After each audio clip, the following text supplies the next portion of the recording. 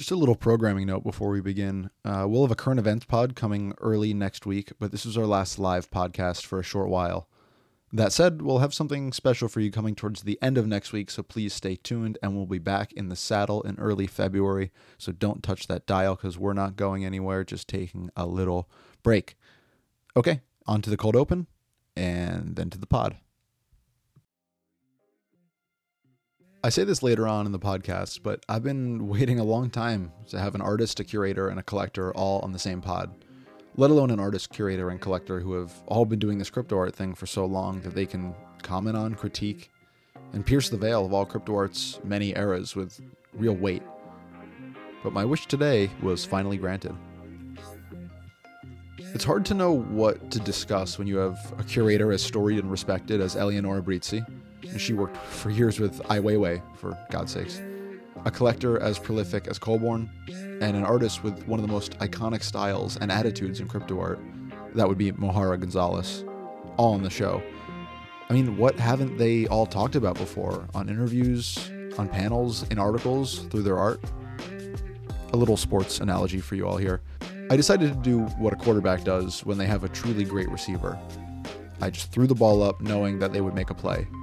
And no surprises here, every time one of the three got going today, all manner of insight and intellect came pouring out. On today's pod, we talk a lot about early crypto art royalty, Dada and their creeps and weirdos, Rare Pepe's Art Gnome. We talk a lot about how things have changed in crypto art since 2017 to 2018. We talk about curation and what's inspiring in crypto art today, what sucks about crypto art today, some moments throughout the last half decade that were especially meaningful, and a whole lot more. Today's guests are a whole lot more interesting and eloquent than I am, so let's just get to it. Please enjoy this conversation between Colborn, myself, Moxarra Gonzalez, and Eleanor Brizi on today's MOCA Live podcast.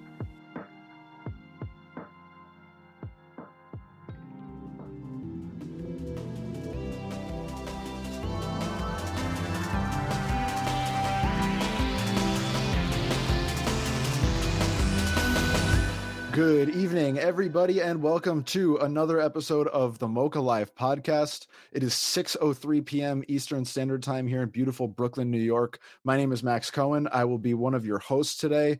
Joining me for the MOCA Live podcast, I got a whole slew of folks who are just so excited to talk about crypto art.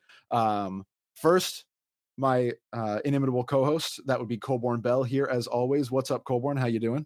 I'm great, Max. Pleasure to be here. Thank you, Max, for joining, and Eleanora. Yeah, we got Eleanor Brizi in the house, ace curator and crypto art OG. Eleanora, how are you doing? I'm very good. Thank you for having me. Hi, Mox. Very happy to be here for this artist. Yeah, and then our last guest of the day is I don't know if my first instinct was to say award-winning, but someone who's been since 2017. You absolutely know his pop art, flashy, referential style. We're going to talk about all sorts of things today, the past, present, future of crypto art. And so please give a warm welcome to our final guest of the day. That would be Moxarra Gonzalez. Moxarra, thanks for coming on the pod. Gracias. Thanks for having me. Yeah, absolutely. I've been trying to get you on. I've been dipping in your inbox like once a week for the last 2 months. So I appreciate you coming on. Yeah, it was a really busy last month, but I'm here. Yeah, so let's just jump right in. So Mox, I want to start with you. I was reading some of the stuff that you've had published in the past, and I found a 2018 interview you did with Art Gnome, and I'm going to butcher the name, but Keisha Frialdenhoven. And you said, and I quote, "Well, I'm super hyped about this digital art market. I couldn't call myself an innovator. I'm just a player in the game. I like this game a lot." So that was 6 years ago. And I'm wondering, you didn't see yourself as an innovator at the time, it seems. I think pretty much everyone who knows you at this point would disagree with that. I think you're very much an innovator. But I'm wondering, in those early eras in 2018, who around you did you believe to be innovators? Around that time, I think obviously a lot of money and maybe Xcopy and all the real OGs of the scene and the Pepes, the Pepe crew were the real innovators in all this early scene. Did you find Pepe's first or did you find Dada first? Because I know that your earliest experience, correct me if I'm wrong, was finding Dada from a Facebook ad. Yeah, that sucks. But yeah, I was in Data first, and then I get to know all the Pepe people. What was it like, just this like early Dada era? Can you walk us through just like what the vibe was like in this era when things started minting and like what people were feeling at the time? At that time, we were just drawing on the platform, and at some point, I don't know if Bea or Judy wanted to monetize all the art that we had on the platform, and they were jumping from trying to sell the drawings on some shitty places like, I can't remember the name, but they were trying to sell the art on t-shirts and cups and Yeah. And then I think they get to know the CryptoPunks and the Pepe guys on the first, when the first Pepe sold really high. You remember that? The Rare That show? Yeah, the Rare Fest. Yeah, that's when all the crypto and data merge came to. And Eleanora and Colborn, what was your first experience like with Dada? When did you become aware that like that whole kind of part of the ecosystem was happening? Was that like smack when you first kind of started realizing that there was something here, or was it kind of, did it take some time? Because I think obviously from today's standpoint, Dada, in my opinion, doesn't get nearly as much recognition as they deserve, and I feel like it, even for me coming into this world through the MOCA lens, it took some time before I kind of realized what Creeps and Weirdos were, who Moxarra was as, one of the seminal figures involved in the Creeps and Weirdos collection. And you go first. You were way before me. So I met Dada the same night that I met the Pepe people, which was September 2018, in that conference that we talked about earlier. Like September 2018, this conference in Manhattan, National Arts Club, where the Dada people and the Pepe people and Super Rare and Jessica Inger were there. And so then after this conference, we went for dinner, and Judy was sitting in front of me, I believe. I think the Bea was there as well. And they were talking about, we have this platform and artists answer through each other. So Judy was explaining how Dada was, and Bea, they were explaining how Dada is this place and platform where artists answer to each other through drawings. And so basically like the final artwork that you have is a collaborative artwork. It's this like conversation. It's conversations. And it was very fascinating. So that's the first time that I ever met the Dada people. Actually, it was the founders. And then, from there, I entered through the Pepis, and then we organized together the Rare F2 in 2019. But I got, like, for me, Dada was always, as I already mentioned, like one of my favorite projects. It's like it's this collaborative art project. It's a collective. It's a collective of people that don't vote when they make decisions, but that deliberate, meaning that they're there until everyone reach consensus. It's a very specific group of innovators. They're like proposing new ways for economy to sustain artists, like the invisible economy, where the intrinsic values are more valuable than the monetary value. It's a whole ecosystem that I curated this show for Dada for the Digital Culture Center in Milan in May. And it was so difficult but great to put together. Like we created, they created a map for the Dada ecosystem. It's huge. It's incredible. You have the art, you have the technology innovation when they coded the royalties, and you have new proposals for new economies. And the story of the royalties, already did I tell it again? Yeah, sure. Why not? And so Dada is, they were the first to code royalties on the blockchain. And so in 2017, the collection that you mentioned, the Crips and Weirdos, which is their historical collection, they took the code of the CryptoPunks and then The crypt, yeah. Then changed it for the historical collection. And since they were a collective of artists that try to, they ask themselves, like, how are we going to capture value for the future of these artists? And so maybe we can add something for which, if in the future the works are going to be sold, a part of the monetary value is coming back to the artist. And this is how royalties were born. So you understand that it's like a massive presence in the crypto art space for many, many reasons. Moxarra, I'm curious, like, when did you, obviously 2017 was ages ago at this point. Every year in crypto is 1,000 years in real time. And maybe it's hard to go back all the way back to 2017, 2018. But like, when did you first realize that crypto art was like legitimately happening, that there was a network here beyond just data of artists and curators and thinkers who were like interested in creating like legitimate art movement, like within this kind of blockchain world? Well, it was like that time when I sold my first pieces, and when that Arnum article happened, I was like, oh, okay, this shit, this magical internet money stuff is happening. Mm-hmm. And then that was my first bear market. So I was like, oh, my magical internet money isn't worth anymore. So I was like, oh, okay, I will just be lurking around on Twitter and following all the artists that were involved in all the galleries and stuff. But yeah, it was like, okay, let's wait and see what happens. And then 2020 happened, and it was a really big moment for all the crypto art scene. It was a really sucky time for everybody, but for me, it was like, oh, cool.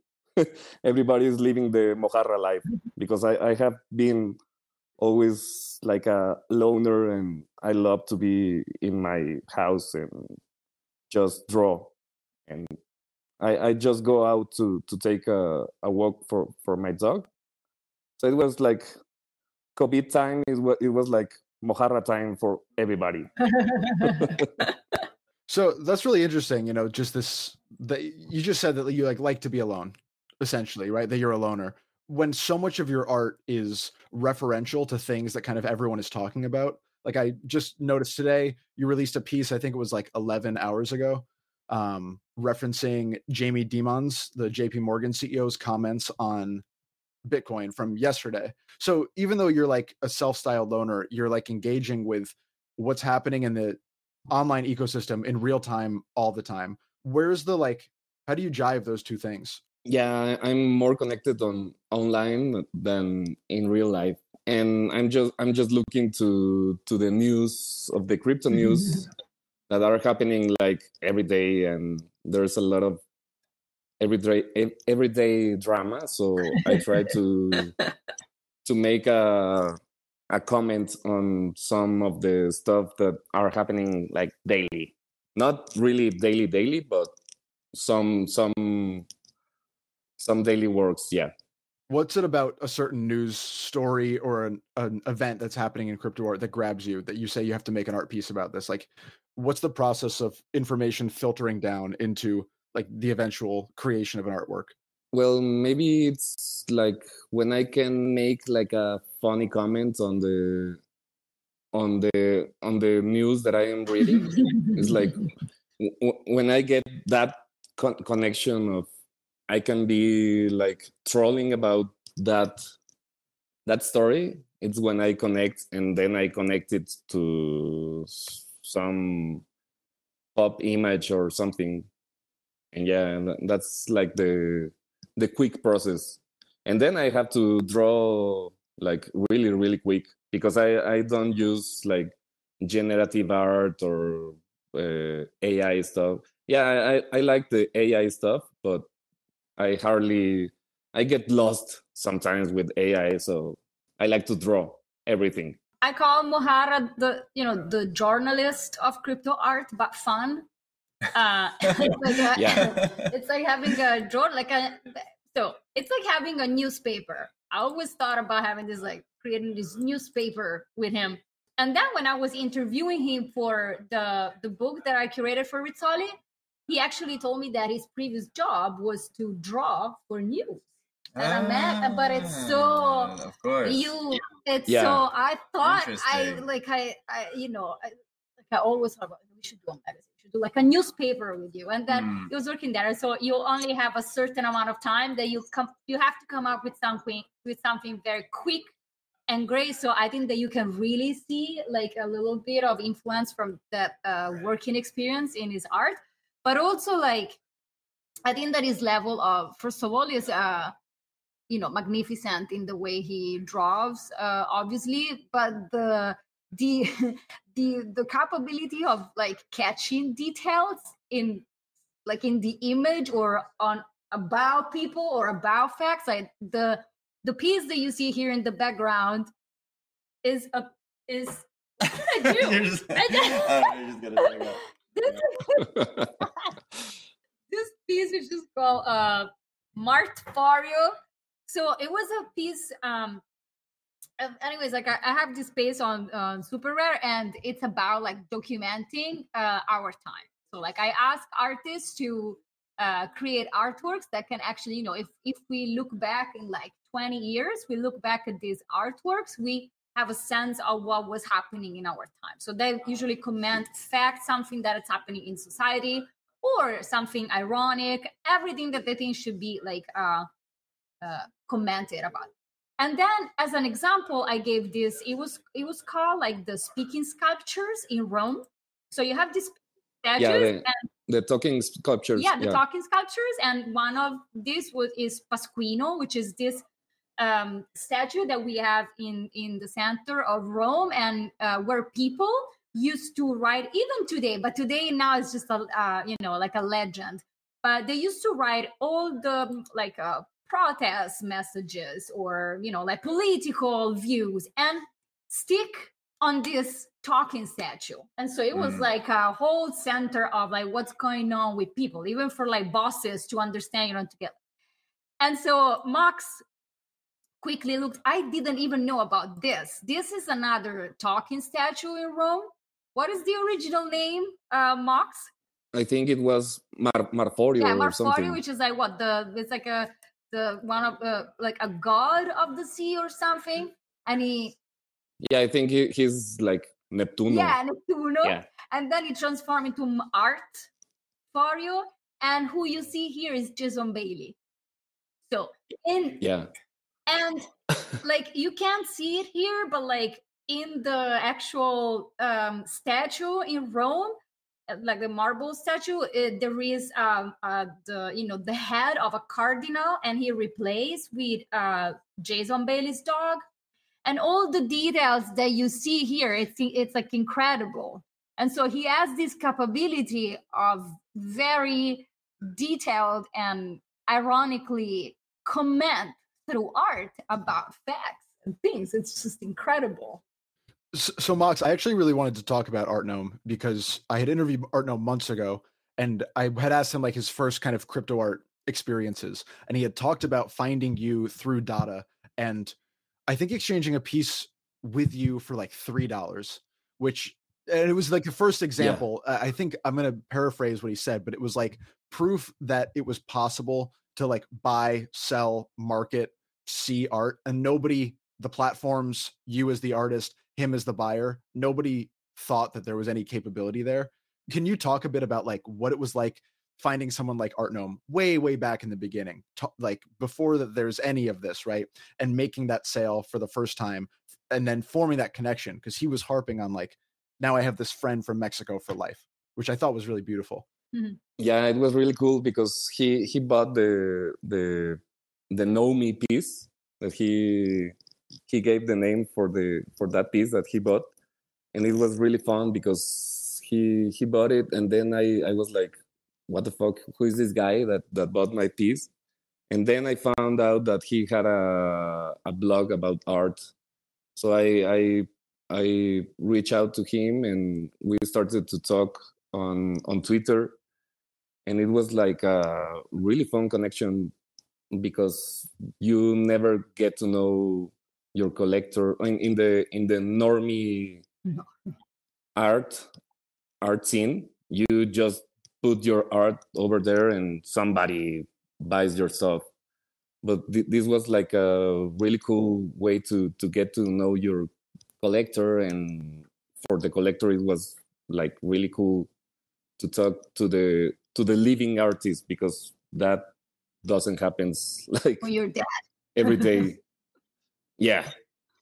And then we get to talk about all the things that we like. We like mezcal, and we like, I don't know, grunge and Nirvana and all that stuff. He's like my another brother from another mother. He's really cool. From another big mother.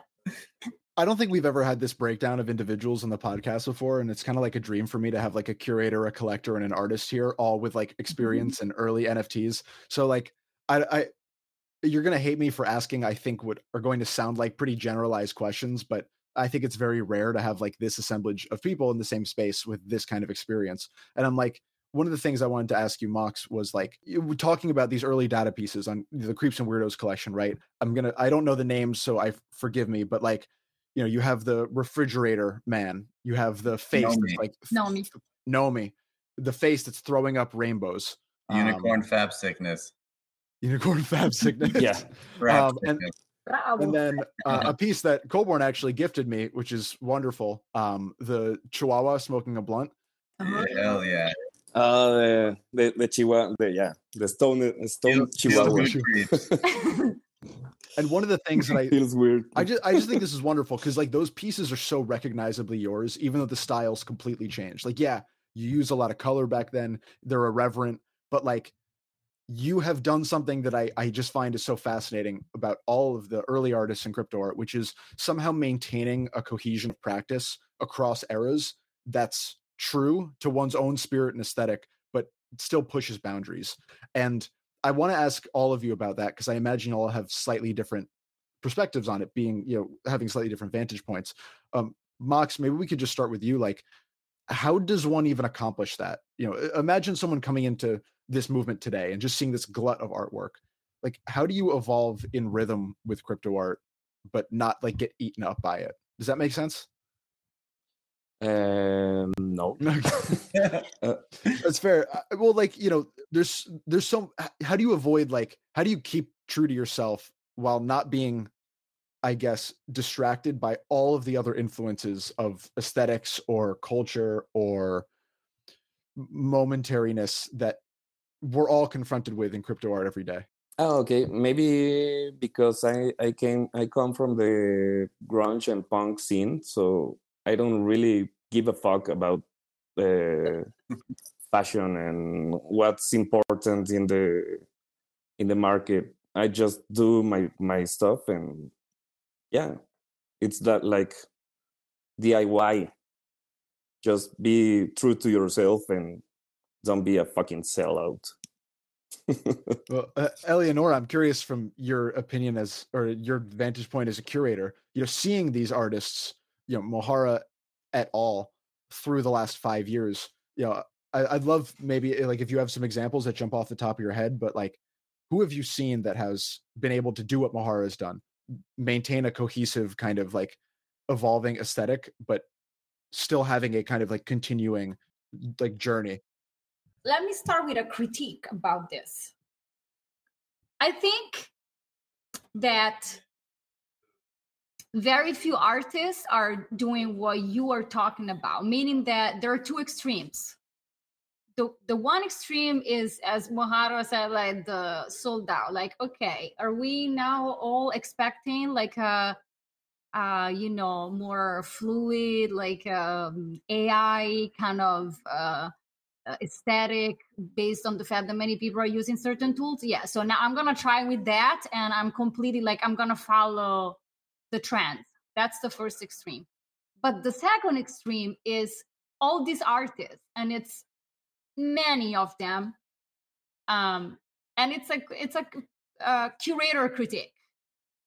becoming slaves of their own style because of the market. Because we can talk about X-copy. I love X-copy, full stop. Okay, great. But it's been years that an X-copy, and it's the greatness of X-copy is that you can have 100,000 people trying to do the flashy artworks, and still I will say, like, that's not an X-copy. And if I see it from far away, it's like, oh, that's X-copy. It's great. It's like only masters can do that.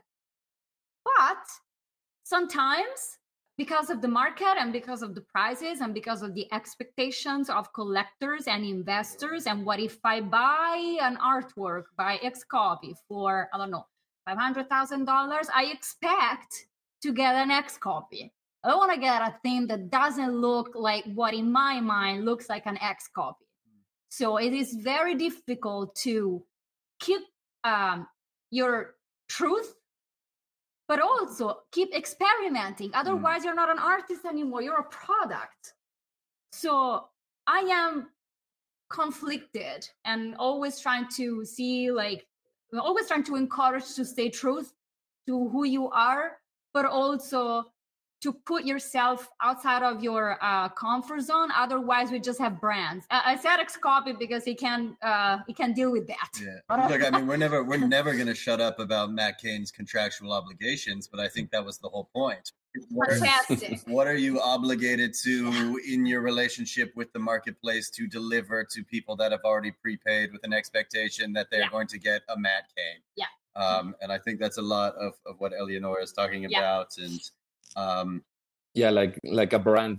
Yeah. And I have to applaud Moxarra, because I remember there was like a definitive moment where you leapt more to like the bright flashing visual pop style, and I think it was in that Good Morning Assholes, like you little capitalist piece that I might have that I ended up buying, because I loved it. And I've said it again and again, I love artwork that is responsive to the culture of the moment, such that it is a time capsule when somebody is like pointing the finger down and saying, was it Brian Eno? It was somebody like that.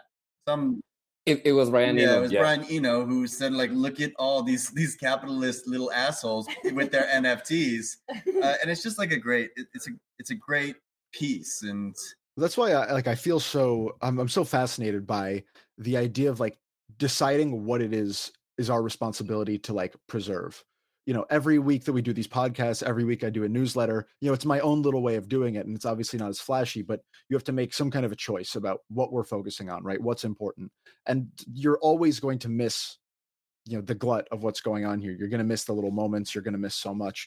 I do feel like some of that spirit I'm not the best person to talk about it, but in my, archival research, you can tell like there's not that much responsiveness to like an individual tweet, right? There's not as much of like this kind of like trash art idea where you are responding to something somebody has said in the moment, and kind of just like you're basically creating not in a negative way, but an exclusive class, right? Because you're either going to look at like that piece, Moxarra, that you created just today or yesterday of Jamie Dimon, or referencing Jamie Dimon. Like, you have to know what that situation is in order to understand what the artwork is. Like, do you think that people are looking at your artworks, or have looked at your artworks, and are then encouraged to go seek out more context? Or do you think that your artworks seek out people who already have that context? Yeah, I think I was talking about that with my friend Bercanas like last week. Like, I have to give some, like, my family, they don't get all the crypto information. Like, they don't know all the lore. So sometimes I have to give them some context about what I am trying to reference on my drawings. So yeah, and maybe that's sometimes I call myself like crypto artist, because I make art referencing crypto themes, not just because I'm tokenizing. Well, that's like obviously nobody has been able to, as far as I know, really encapsulate what crypto art is. But the best, I think that we're starting to come up against this divide, where there is some kind of crypto art, and then there is also just blockchain-based digital art, and we're starting to see that schism. We were talking about Sotheby's, Eleanora, a short while ago. Sotheby's loves to not use the word crypto art when they have these digital art auctions, and that seems pregnant with some kind of meaning. Like, why do you think that there is, on the institutional side, this dislike of using the terminology that has evolved from within this movement? I mean, is it about maintaining power? Because to me, it just stinks more of like ignorance. Yeah. It's not ignorance. It's if you now pronounce the word NFT to an institution, they're gonna have shivers. Yeah. Shivers. It's like, and stop. You can't say NFT anymore after 2023. It's like, it's crazy. But they were very happy, to pronounce the word NFT in 2021. They were super happy. But it's true. Yeah. So I don't think that it's ignorance at all. I think that it's playing the market. We suddenly, even our people, from the NFT space, they're calling it digital art. The word NFT last year completely disappeared from everywhere. Yeah. It's crazy. So that's not ignorance. Colborn, one thing that I remember you saying to me I think the very outset of our relationship, together, and like at my employment at the museum, was you were talking about, and again, this is late 2021, so the context obviously then would be entirely different, but you were very bullish, I suppose, on the idea of just the NFT as a distribution mechanism more than some kind of cultural signifier. I imagine you've turned away from that philosophy at this point. I was talking about this recently, in that we still don't have, despite the transparency, we still don't.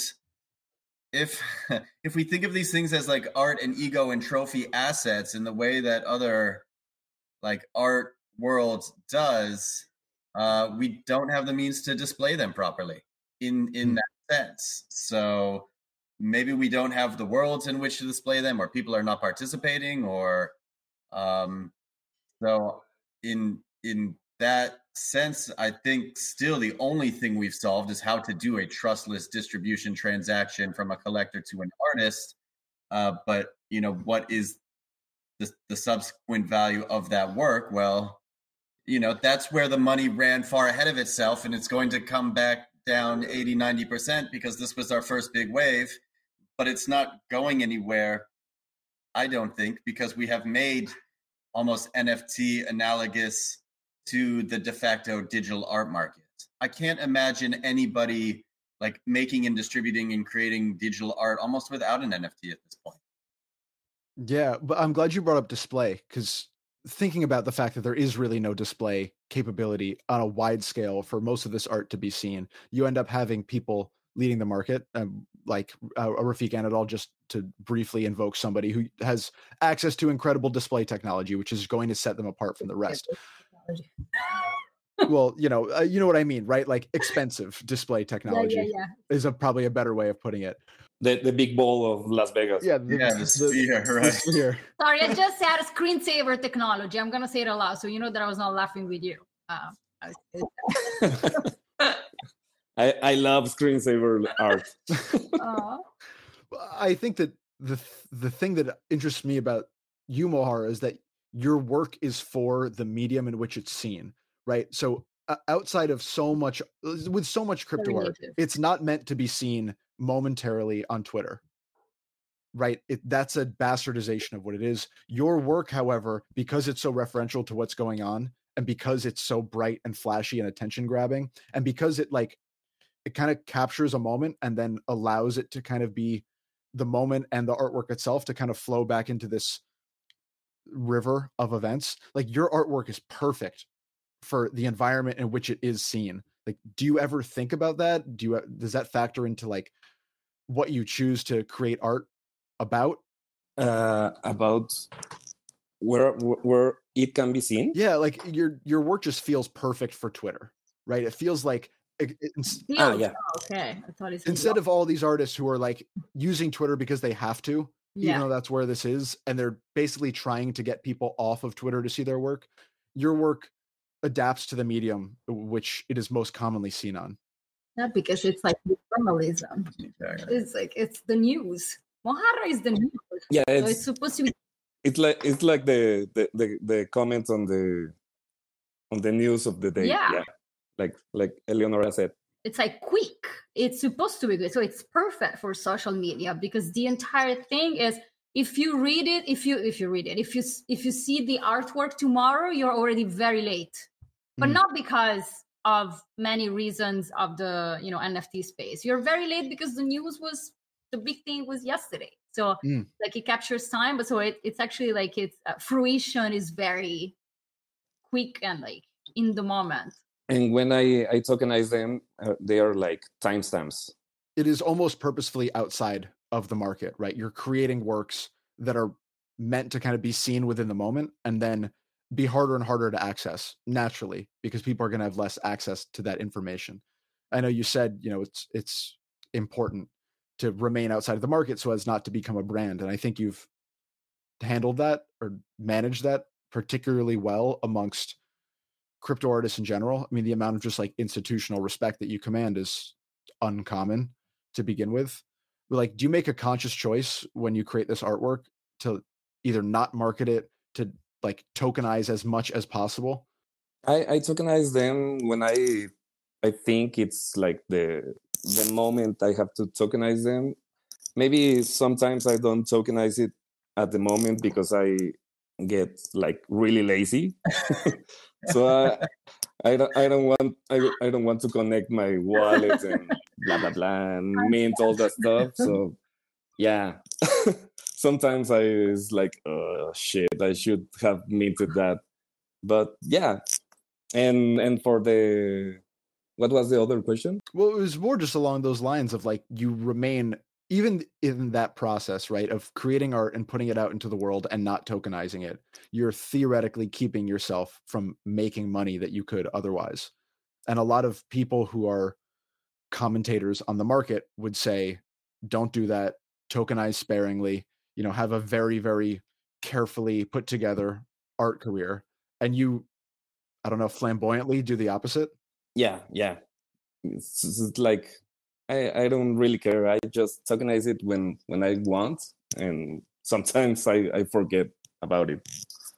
Yeah, it's kind of wonderful. And it's just because it's so opposite to these very tired and constant conversations that we see about, especially like influencers, marketeers trying to tell artists how much they should mint, when they should mint, what they should be offering to their collectors, the value that they're creating. I'm impressed at your desire to just not be associated with value in the way that we commonly think of it. Yeah, I really fucking hate influencers, and I'm really lucky because I haven't got any DMs of about like these assholes trying to tell me what to do with my art. I think that in a lot of ways comes down to just this like OG status, right? That you had years to be able to build these connections with artists, curators, collectors. Colborn, do you think that the same ability to step outside of the market intentionally, if that were something you were interested in, do you think that's available to artists who are newer to the space, 2022, 23, 24? Or do you think that like that path is now inaccessible because didn't have time to create those connections? Well, I think we were talking earlier a little bit about kind of the power of these early connections and what it means to be so heavily involved in the market when the market doesn't exist anymore, and the power of those connections now that we are almost like past this point. It's you either have your integrity in that regard or you don't. And I think everybody can begin to point to the people who might have came in, extracted, or might have compromised on some sort of values. And, those things don't really matter in bull markets, but they matter a fuck ton at the back end of a bear. So I think now, we are closer or more aligned and tighter, and like, we've met most people, and we know who is in our circle, and compared to 3 years ago, that circle has gotten significantly larger. And this is like how we build, this is how we grow, and this is how we, I think, know that no matter what it is, up or down, that we're still going to be here together fighting for what is a values base as opposed to what is a value base. Eleanora, what is the art that you're seeing created today, and especially by folks who don't have this kind of like OG institutional like connection base? Like, what's exciting you about crypto art right now? I am personally it's like nothing. Yeah, you're like, let me think of something. Yeah. It's like That was deep. Years ago, I was like, guys, at a certain point, someone should say the generative art is boring. Now, and like, it's like, why don't you say it? Because I don't know, But Boom. I mean, obviously, now maybe we shouldn't say it here. It's very generic comment. It was a joke, but every trend becomes very boring.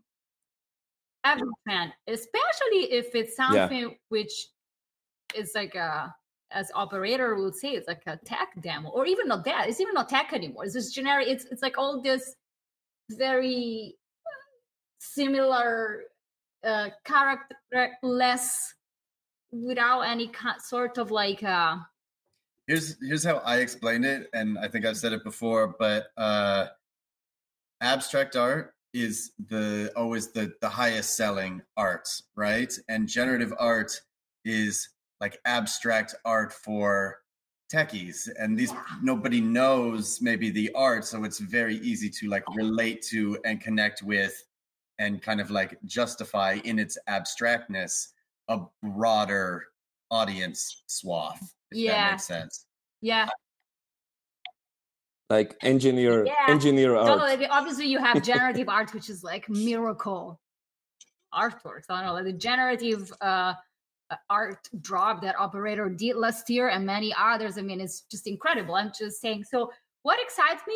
Okay, it isn't to hate on like the best of generative art, but maybe the breadth of it could end up being almost a lot of copy paste, and most people don't know the code, so they don't understand it, and then there's a lot of it's technical, right? It's technical. It's kind of how skilled you are technically, and it could be plus conceptual, but there can be great technical output, which may or may not be considered art, and there's a lot of nuance that the market cannot capture in the moment.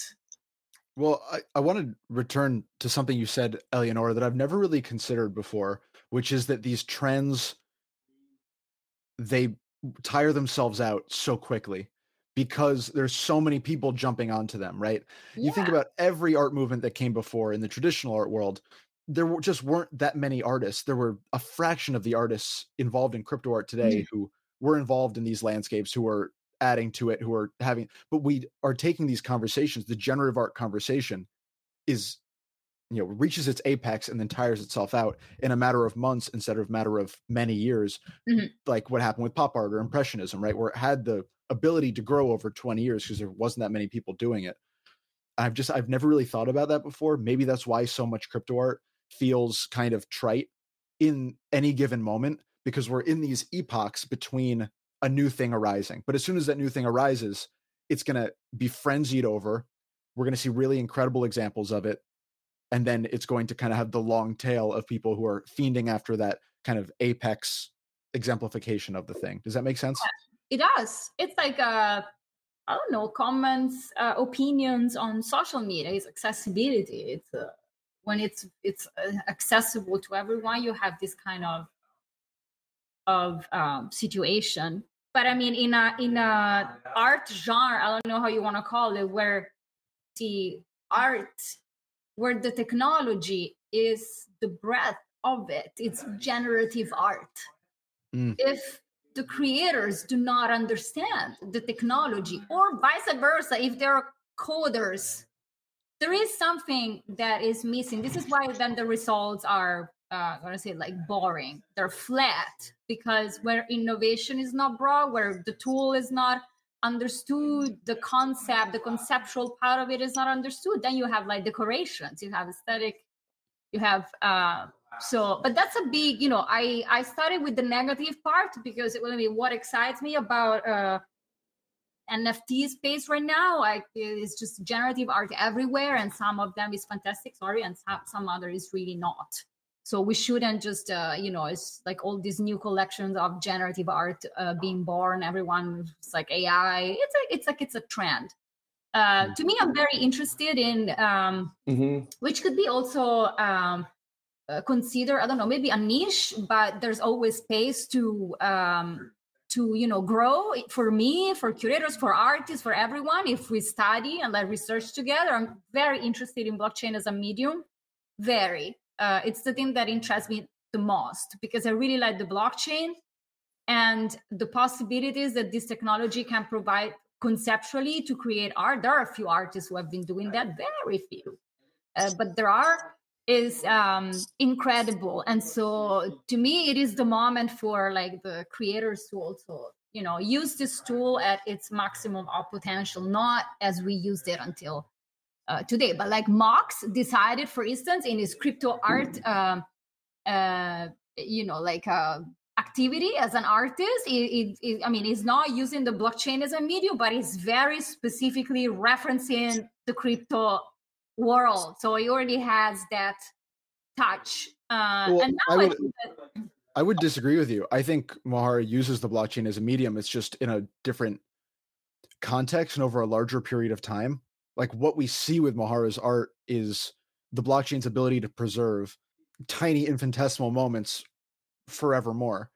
And so you have to look, Moxarra, if I'm barking up completely the wrong tree, let me know. But it's like, if we look at your work over 5 years, you see the blockchain being used as a medium almost subtextually or unintentionally, because it matters like how things are connected throughout everything you've created. Even though, Eleanor, I think you were referencing like, I don't know, like Matt Cain is always the patron saint of that to me, where it's like the blockchain itself, the time stamping, the ability to like have a program run in perpetuity. Yeah, or more conceptually. No, I said Mox is using it as a topic. And the interaction of the works is really cool. That generative art that you can interact with. Yeah, it's awesome. Yeah. So timestamp for sure in Mox art, but timestamp is for everyone. I mean, it's one of the most wonderful things that the blockchain does, and that is very undervalued, the timestamp. So, but yeah, Mox uses this very much at his as part of his art, because he's commenting news. So yes, but blockchain as a medium, I was intending more like in the blockchain is not only timestamping. Art made with smart contracts. You want to know what I'm excited about? Yeah, let's hear it. I'm excited about like all the museums becoming like marketplaces and minting engines, and then they slowly ruin their integrity by like putting the wrong people on, and we're the last museum left standing. I thought you were going to say that's what's happening to us. No, just the opposite, right? Like all these museums have broken business models, so they're moving towards, selling artists as primary and acting as almost like gallerists for these artists. So I'm really excited for, the time, their inevitable collapse, when the physical location of the museum is really just a gallery, and the digital museum is the place that hopefully doesn't have to do like such aggressive pandering to cover absurd overhead. Moxarra, I'm going to give the same question to you. What are you excited about in crypto art right now? Right now I'm excited to, I don't know, draw more and make some more fun comments on the ludicrous news about all the ETFs and all this shit that is like, I don't know, ridiculous. material for the art. All the Solana guys. Yeah, well, let's just everyone calm down because that's where I got my start was on Solana. So we're not all bad. It's about onboarding. Yeah, I'm a money grub. Oh, okay, sorry. Yes. Yeah, onboarding educated. You sound like Anatoly. I really enjoyed this conversation. It went in a bunch of directions that I wasn't prepared for, but this was such a wonderful assemblage of people to have comment on. I don't know, all sorts of weird stuff that's been going on. At this point of the show, I'm usually who has any last words? Moxarra, do you have any last thoughts for us before we get out of here? I don't know. Just grab some mezcal or some, I don't know, a beer or something. Eleanor, any last thoughts for us before we go? Yeah, I would say that Moxarra, as you all know, is a fantastic artist that I have seen him operating at a table at the restaurant where they can just only draw even when they're eating with a pencil, drawing on a tablecloth or drawing everywhere. And sorry for staining your shirt that time. Oops. Ironic power that he translates into art. In 1 second, do you know what he created for me when we were in Milan? I can say that. This because I really don't care. No. Eleanora loves Tezos. That was my artwork. But also, anyways, he's incredible. His works are incredible, and he always has it's also very important to laugh and to get this kind of irony, especially on the communities of internet. And so it's very the spirit of his art is very, very internet, very contemporary. Yeah, maybe that's my last words. Don't take too serious about your work. Just have fun and keep on doing art. Yeah, you're not big shit. You're not fucking Leonardo da Vinci or something. You're just an artist. I don't think doing Leonardo da Vinci stuff. was that good either. So have fun. That's the important thing. Yeah, that's to an Italian. Yeah, sorry, Solana, bro. I can denigrate a French artist too if you'd like. Manet is overrated. Just go to the Dutch masters. You guys want to have a Vermeer conversation to end the day? I don't want to either. Yeah, maybe everyone will come on and we'll talk about just an hour of Vermeer and Rembrandt. That will be cool. What can I say that the artist and curator haven't said themselves? This is a very, I think, as Moxarra has in their bio, a contemporary conversation. Contemporary conversation. Yeah. I think everybody should try to be less contemporary and more contemporary. I don't like how you're pronouncing that. Okay. Contemporary. No. Or contemporary. All right, let's get out of here. This has been a MOCA Live podcast episode that was a whole lot of fun. Thank you so much, Colborn. Thank you, Moxarra. Thank you, Eleanora. If you enjoyed our conversation, please give us a 5-star review, whatever your local podcast platform of choice allows you to do. Please follow us at museumofcrypto.substack.com. I swear I say that at the end of every episode, and I can never get it right. Museumofcrypto.substack.com. Not just Museum of Crypto. Museumofcrypto.substack.com if you want to read some stuff. This has been a lot of fun. Thank you all so much for being here. Thank you so much for listening. Thank you. And yeah, well, I'll be back real soon. Bye-bye. See you.